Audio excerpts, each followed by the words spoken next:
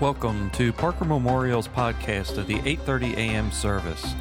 Our service includes modern-style worship and an on-time message from God's Word. This week, we continue our study into the book of Isaiah by Dr. Mac Amos. Now, here is this week's message. If you have your Bibles, you're going to be turning to Isaiah 53. Isaiah 53. As you turn there, I want to just reiterate what these guys are saying about revival. You know, revival is for the lives and hearts of us who are believers. It's not for that person who is without Christ. We certainly want that person without Christ to come to know Jesus. Amen? But the way that they're going to be hungry to know that is because they see Jesus alive in us. You can't be revived until you've been vived to begin with. And that revival is the fact that we're seeking for that and searching for that, for God to do a fresh work in our heart and our fellowship. And whenever we get right with God, God will draw all men unto himself. So I want to encourage you to spend time in your own quiet time, or you spend time as you pray on behalf of our fellowship, that God will revive us. But not just our fellowship, but our whole nation. Amen? I don't know about you, but you don't have to read the paper very long or watch the news or find out what's happening in Washington. You figure out we definitely need a spiritual awakening. We need a revival of some kind, and for hearts to be changed there as well. So pray with me and pray for us that we might see a great and glorious spiritual awakening and revival. We've been focusing on Isaiah 53, the gospel according to Isaiah 53. It was interesting this past Wednesday night when I was sitting there, one of our members came up and said, well, what are we going to be preaching now? Because you've got to be finished with Isaiah 53. And I told her, nope, not yet. I have one more message to preach from Isaiah 53. Plus, I may do something a little special next week about presenting the gospel from Isaiah 53. But I said, no, there's one more message. I don't know if you realize there was a passage when we went through it that we did not focus on. And I want to focus on that. And then you'll see why that and how that ties together. And those verses that we're focusing on are found in Isaiah 53, verse number 12. If you'll notice last week, we just kind of skipped over these verses, but they're very important verses. Remember, Isaiah 53 is Isaiah's presentation of Jesus, presentation of the Messiah. And therefore, it covers everything that he is going to do and how he's going to die and pay for the sins of each of us that we might be redeemed. But it goes beyond that. It talks about everything about his life, of how he came, and also, ultimately, what his reward is. And this is what it talks about right here in verse 12. Listen. Therefore, you need to circle that word. Anytime you see that word in Scripture, you need to circle that, because it tells you what it's there for.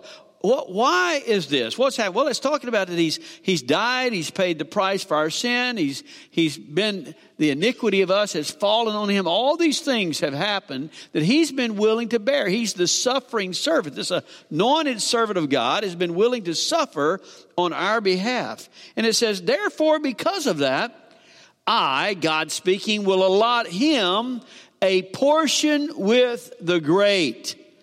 And he will divide the spoil or booty with the strong. He says, because of what he's going to do, I'm going to allot him a portion, a place with the great.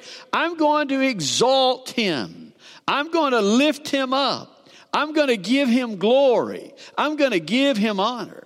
And he says, not only that, he says, I'm going to share the spoils of victory, for he has won the victory. I'm going to share the spoils of victory with him and with those who are strong, with those who have been recipients of his grace and goodness and of his victory. So he says in there, therefore, I'm going to exalt him and I'm going to give him good things. I'm going to glory in him. Well, now those two verses tie us back to something that we missed when we got started with Isaiah 53. I hope all of you remember this, that the Bible was not originally written in chapters and verses. Do y'all realize that? It was just written in just like if you would write a letter. It was written in paragraphs, just like you would write a document. That's the way it was written. But the reason we have the chapters and verses is so that we can find it. Now, I don't have to describe, well, you go this far or that far. I simply say Isaiah 53, verse 8 or 12. You can turn there. But it's not a part of the original. Now, I'm glad we have those, but sometimes that's a hindrance. Because sometimes we think that when the chapter begins, that's the thought, where it began. But that's not true. Many, many times the thought will continue through the chapters. And it will be something that's very important prior to that. And if you don't catch that, you're going to miss something important. Well, that's what happens here in Isaiah 53. Because Isaiah 52, the last part of Isaiah 52, goes along with Isaiah 53. Now, most people just begin in Isaiah 53, but you miss something very, very important in Isaiah 52. Because, and this is where the Jews struggle. Isaiah 53 talks about this anointed servant who's going to be the suffering servant. Boy, he's suffered, hasn't he? He's went through agony and pain for our redemption. And it's without a doubt he has suffered. But do you know that Isaiah 52, beginning in verse 13, talks about an exalted servant. A servant who is exalted. And see, the Jews, where they struggle, is they can't put it together. That the one who's the suffering servant is also the exalted servant. That the one who is going to pay for the transgressions is also the one who is lifted up on high. See, that's what Jesus is, and that's who Jesus is. Jesus is the one who suffered for our sin, but is Lord of lords and King of kings and the exalted one. And if you read Isaiah in 52:13 all the way through 53, you get it all tied together. That this same servant who is the suffering one is the exalted one. It's the same one. And before he ever began talking about the suffering servant in Isaiah 53, he says, let me tell you about how he's going to be exalted to begin with. He's the exalted servant. He'll tell you why. And then he goes on and talks about what this servant does and through his suffering. And then he comes to that point, what we just read. Therefore, because he suffered, that's why I said in 52:13 and following that he is exalted. So if you want to see what it means to exalt this servant, to exalt Jesus, you got to go to chapter 52, verse 13. So this is what it says. 52:13. Behold, my servant will prosper. He will be high and lifted up and greatly exalted. Just as many were astonished at you, my people, so his appearance was marred more than any man, and his form more than the sons of men. Thus, you ought to circle that word, thus he will sprinkle many nations.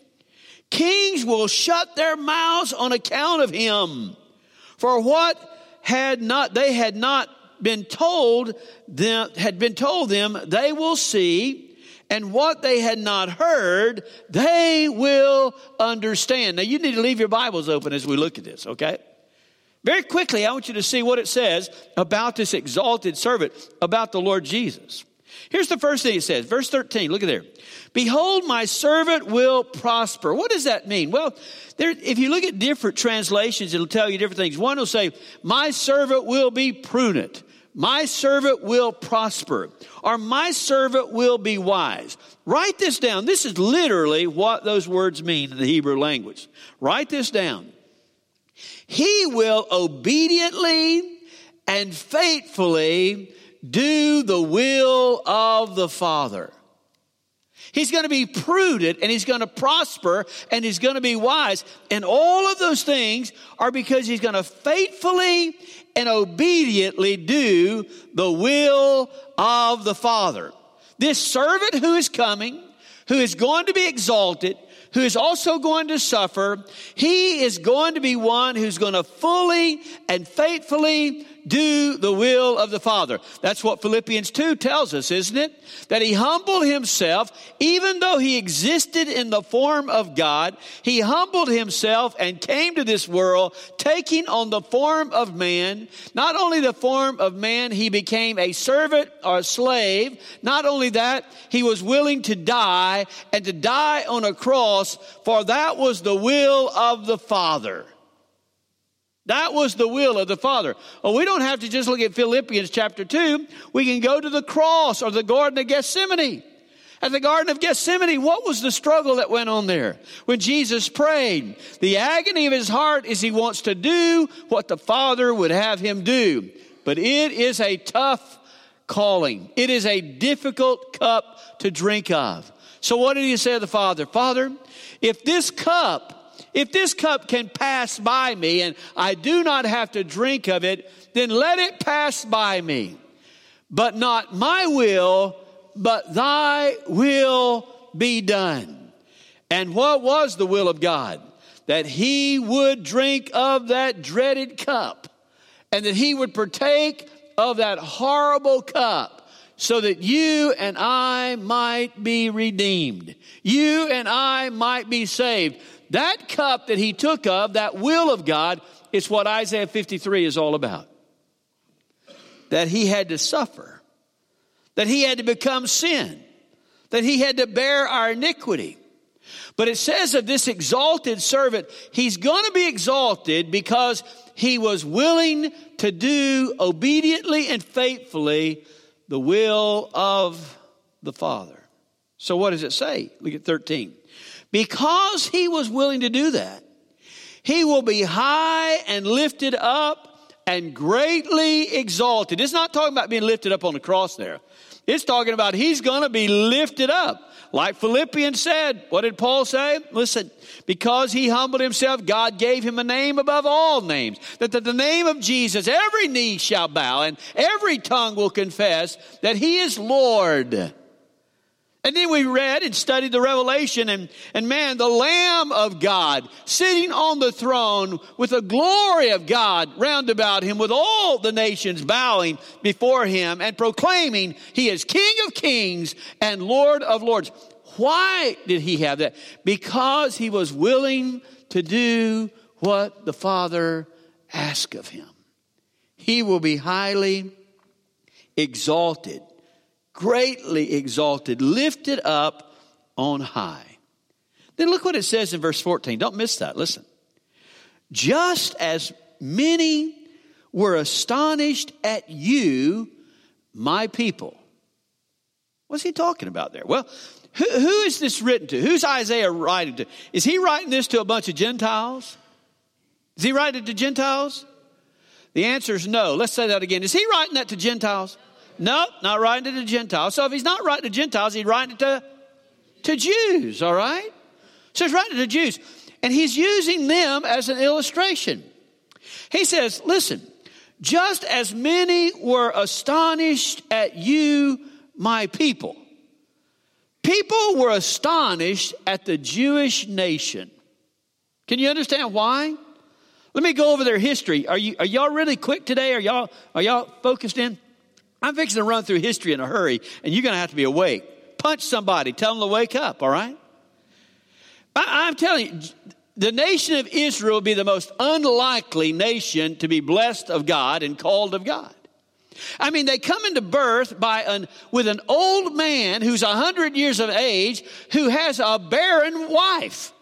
And she has been barren all the days of her life, and she gives birth at the age of 90 to a baby boy named Isaac. That is not usual. They only have that one child of promise, and then he ends up with his wife having two children, a set of twins, Esau and Jacob. Esau the oldest, Jacob the second. But God chooses Jacob the younger to be the one that he is going to have the lineage of Israel. And Jacob is a scoundrel.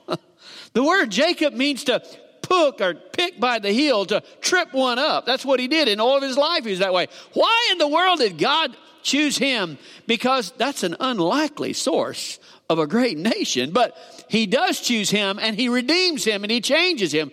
And that man, Jacob, then ends up having 12 sons, and they become the 12 tribes of Israel. In those 12 tribes of Israel, you have an unexpected experience that happens. For one of those children is named Joseph, one of those sons. And the other brothers become jealous of him because he's a dreamer, and they decide they will sell him into slavery. They go and sell him into slavery, but after he's sold into slavery, he goes over being in Potiphar's house and the prison. He finally interprets dreams, and he gets appointed to be prime minister over Egypt. How could you expect that to happen? That's an unlikely story. But he becomes prime minister over Egypt in order to preserve his family, to prepare a place for them. And then all that family comes and lives in the place called Goshen. And there they are blessed by God. And there they multiply. As a matter of fact, they multiply so much that they become a great and powerful nation, literally millions of people. There's so many that the Egyptian Pharaoh, who now no longer remembers Joseph, becomes jealous about them and afraid of them and says, if we let them keep multiplying, they will overcome us. So we will make them slaves. And therefore that nation of Israel became slaves to the Egyptians for 400 years. Looking as though that is going to be their destiny, but it was not. For God raised up a deliverer. His name was Moses. And boy, what an unlikely expectation that would be. For he blew it the first time and ends up chasing sheep for 40 years in the backside of the Midian desert. But God calls him in a burning bush. Amen. And sends him back and says, you're going to set my people free. He comes there, and to set the people free, he says to Pharaoh, you need to let God's people go. Pharaoh said, no. But after 10 plagues, the last one being the death angel coming, Pharaoh changed his mind and allowed the people to go, to plunder Egypt as they went, to carry out the wealth of Egypt as they made their way to the Red Sea. But Pharaoh changed his mind. And Pharaoh said, I must not let my slaves go. So he changed his mind and he pursues them to the Red Sea, only to have that great and glorious miracle of the parting of the Red Sea so that the children of Israel would go across on dry land, and he would eventually bury Pharaoh and his army in the midst of the Red Sea. Now they are in the wilderness. They should have traveled through the wilderness in a short period of time and gone to the promised land that God had promised to them that they would have. But because of their sin, they spent 40 years in the wilderness. And even Moses did not go to the promised land because of a sin that he committed when he struck the rock the second time instead of speaking the rock. So Joshua has to lead them in. But bless God, finally they get in to the promised land. They win victory after victory, even though it is not complete, but they become a great and powerful nation. They eventually want to have a king. They have Saul, they have David, they have Solomon. All of those things are the blessings, and they become a powerful nation under God until they sinned. Whenever they sinned, then, you see the northern kingdom was overrun by the Assyrians, and the southern kingdom, Judah, eventually is defeated by the Babylonians, and the children of Israel are carried away and into Babylon, and they're going to be there for 70 years. They think they're going to be forever, but no, God told them, after 70 years, you will return. They returned, they built their nation back, they built that temple back, but still their hearts were not where it ought to be. So they went through about 400 years of never hearing a word from God. Yet God said to them, there will be one who will come out of the lineage of David, who will sit on God's throne forever. He will be a righteous king. He'll be the Redeemer. He'll be the King of Kings. I'm sending him. And John the Baptist eventually comes and announces that there is going to be this Messiah, and we know him to be Jesus. Let me tell you something. Do you understand why? Do you understand why God would write and said, people were astonished. Many were astonished, even as they were astonished about you. Israel was an unlikely source to be this great nation and be the nation chosen whereby the Messiah would come. But God said, I choose you. And the whole world backs up. Even to this day, God's people, Israel, the whole world is amazed at what God does and how God protects Israel. Many were astonished at you, my people. Now notice what he says. Go back to the passage there in 53, listen, or 52, verse 14. Just as many were astonished at you, my people, so his appearance was marred more than any man, and his form more than the sons of men. Do you know what it's like? You know what it's like? It's like God took the prophet Isaiah and he moves him 700 years into the future. He moves him 700 years into the future, and he sits him at the cross. And Isaiah, in those visionary eyes that God has given him, he's sitting at the cross and he's looking up at the cross and he sees this one who is going to be the exalted servant, but who God is going to explain to him is going to be the suffering servant. And he sees how Jesus has been beaten. He's been marred, thorns on his head, bruised, nailed to a cross. And the form of him has been marred, and his appearance is certainly not what people want to look upon. And he says, as you were astonishing the world that God would make you his people, so whenever people would look on this man hanging on the cross, they would be astonished that he would be the exalted servant. They would be astonished and amazed that he is the exalted servant, but he was. And he is. And he will be lifted up. Look what it says in verse 15. Don't miss this. Listen. Thus, you ought to circle that word, thus. It means because of this, listen. Thus, he will sprinkle many nations. What does that mean? He will sprinkle many nations. Thus, because he's hanging on that cross. Thus, because he is willing to pay for the iniquity of sin and the transgressions of all of us. Thus, because of what he's willing to do, he will sprinkle many nations. What's he talking about? Well, he's talking about this priestly responsibility.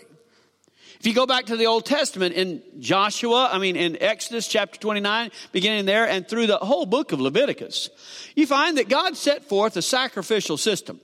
And in that sacrificial system, there was the altar of sacrifice, there was the killing of the animals, there was the shedding of blood. For without the shedding of blood, there was not the remission or forgiveness of sin. And if you'll read throughout Leviticus, I'll just encourage you to do that. Many people don't read Leviticus because they think it's boring. It is not boring, I promise you. If you'll apply it to it, it is not boring. Read through Leviticus, and it'll say, there is the peace offering. There is the sin offering. There is the guilt offering. There's all kinds of offerings that are made. And it gives specific instructions about what animals are to be killed, how they're to be killed, and about their blood.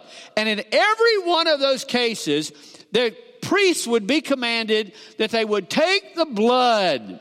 They would take the blood of the sacrifice and they would sprinkle it on the altar.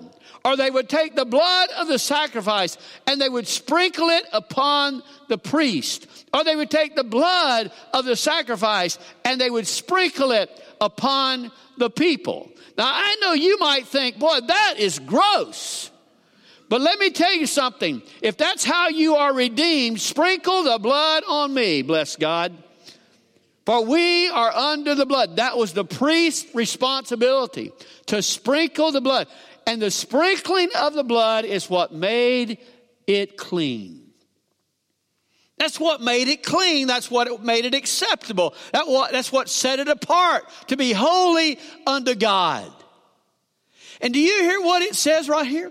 It says that this exalted servant fulfilling that priestly duty. And what did it say in Hebrews about Jesus? He is our high priest.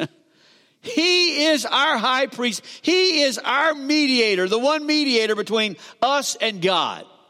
And in that priestly duty, he takes the blood and he sprinkles the blood on you. And it says he sprinkles the blood on many nations. On many nations. Let me show you. Hold your hand here just a second. Go to the Revelation. Revelation chapter 5. Revelation chapter 5, verse 9. I want you to remember that song they sung. Listen. And when they sang a new song, saying, worthy art thou to take the book and to break its seal. For thou wast slain and didst purchase for God with thy blood men from every tribe and tongue and people and nation. What does he mean by that? By thy blood, Jesus sprinkled the blood on every tongue, every nation, every people. There'll be somebody from every tongue, every nation, every people. For Jesus' blood cleanses them, and he sprinkled the blood upon them. Wow. Just think about that, okay? Just think about that. That Jesus sprinkled that blood. Now, here's a different thing. Those priests, those other priests, you know what they did? They would get the blood of the calf or the blood of the ram or the blood of the pigeon, whatever the blood would be that was a sacrifice. They would sprinkle that blood, but not the Lord Jesus Christ. He sprinkles his own blood. For he is not only the priest, he is the sacrifice. And how did he sprinkle his blood? He shed his blood on that cross. I want to give you a couple of things that you ought to think about. Matthew's gospel, Matthew 27. I want you to hear something. This was what the people said around the cross. The Israelites, as they were nailing Jesus to the cross and as he was dying. I want you to hear what the people said. It says, verse 24, and when Pilate saw that he was accomplishing nothing, but rather that a riot was starting, he took water and washed his hands in front of the multitude, saying, I am innocent of this man's blood. See to it yourselves. And all the people answered and said, his blood be on us and on our children. They did not know what they said when they said that. But that's exactly what Jesus did. He shed his blood that they might have the opportunity to be made clean. I'll show you something else that's kind of interesting. It's in John's Gospel, chapter 11. Caiaphas was the high priest, but he wasn't a godly man. But he still had the position of high priest at that time. I want you to hear what he says in relationship to Jesus. But a certain one of them, Caiaphas, this is when Jesus was on trial, who was a high priest that year, and said to them, you know nothing at all, nor do you take into account that it is expedient for you that one man should die for the people, and that the whole nation should not perish. Now this he did not say on his own initiative, being high priest that year. He prophesied that Jesus was going to die for the nations. That Jesus was going to die for the nations. And what does it say? That Jesus, this one who is the exalted servant, thus he will sprinkle many nations. He will cleanse many nations. And you, if you know Jesus, have been cleansed by the sprinkling of his blood. Look what else it says now. After this happens, kings will shut their mouths on account of him. What is that talking about? Kings will shut their mouths on account of him. That idea of shutting their mouth is whenever they perceive of something, they experience something, they know of someone or something that takes their speech away. It's something that is beyond what they can communicate, what they can think, and all they can do is shut their mouths. Kings here, everywhere in the world, they rule and reign. They think they're in charge. They act as though they have all kind of power and everything else. But let me tell you what. They only have power because God gives them power. Amen? And one day they won't have any more power. And one day they're going to stand before the King of Kings and Lord of Lords. And they have to give account of who they are. And you know what it says? They're going to stand before this exalted servant, this one who is the suffering servant, the one who is going to sprinkle them and make them clean if they would willingly allow him to. But they are all going to stand before him one day, and they're going to do nothing but shut their mouths. Look what it says. For what had not been told them, they will see. All right, listen. And what they had not heard, they will understand. We'll understand it in the by and by. Amen? We'll all understand in the by and by. Do you know the by and by? Everybody's going to understand. And all those arrogant people who might be kings and rulers who think they have power and they think they have position and they think they don't have time for God and they're not interested in the suffering servant and they don't know much about Jesus and they don't have time for that.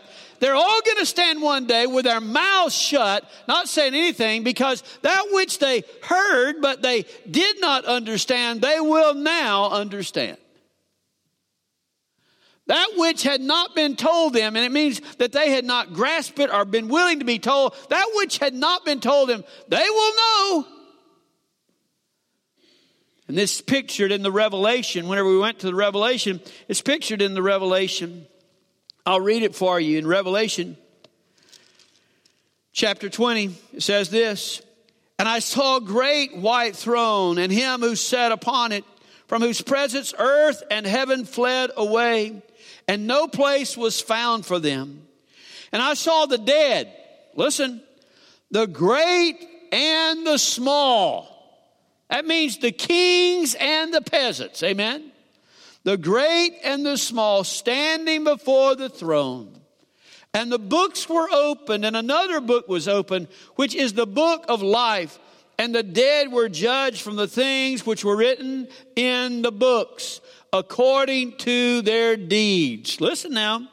"And the sea gave up the dead which were in it, and death and Hades gave up the dead which were in them. And they were judged, every one of them, according to their deeds.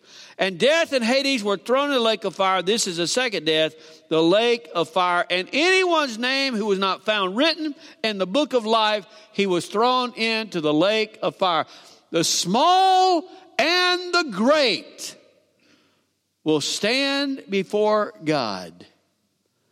And some of those great are going to be the kings who did not understand, who did not receive, who did not believe. And when they stand before that exalted servant who's going to be high and lifted up by Almighty God, for he was willing to do the will of the Father. He would suffer and drink of the dregs of that sorry cup. He would do all that he had to do to redeem the world, to sprinkle them with his blood, to make them clean and acceptable. Those kings will shut their mouths, for there will be nothing that they can say. But it just won't be kings who shut their mouths. It's going to be people like you and me who are going to shut our mouths. For we did not believe, we did not receive, we did not understand that the way of his cross leads home. But bless God, I'm not going to be one of those. I'm not going to be one of those. For I am going to join in and sing the song of the redeemed. I get to sing in glory. I get to sing the song of the redeemed. I have been washed in the blood of the Lamb. And even though my sins be as scarlet, his blood has made me whiter than snow. What will you do? Where will you be when the exalted servant, the anointed one of God, none other than Jesus Christ, King of kings, Lord of lords, is revealed? What will you be doing? I hope you will join in the song of the redeemed, because you are redeemed. You have that privilege. You have that opportunity. You have that opportunity now to give your heart to Jesus. And if there's nothing else in Isaiah 53 and what we read in 52, you ought to have a clear understanding of what it took and what Jesus did to redeem you. He waits for you to say, yes, I'll believe. Yes, I'll receive. Yes, I want to be your child. Have you done that?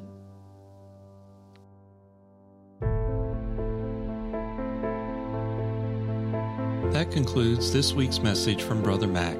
Additional sermons and reference materials are available from our website at parkermemorial.com/sermon-series. Jesus said, "I have told you these things so that in me you may have peace. In this world you will have trouble. I have overcome the world." We can help you know the one who can bring you peace.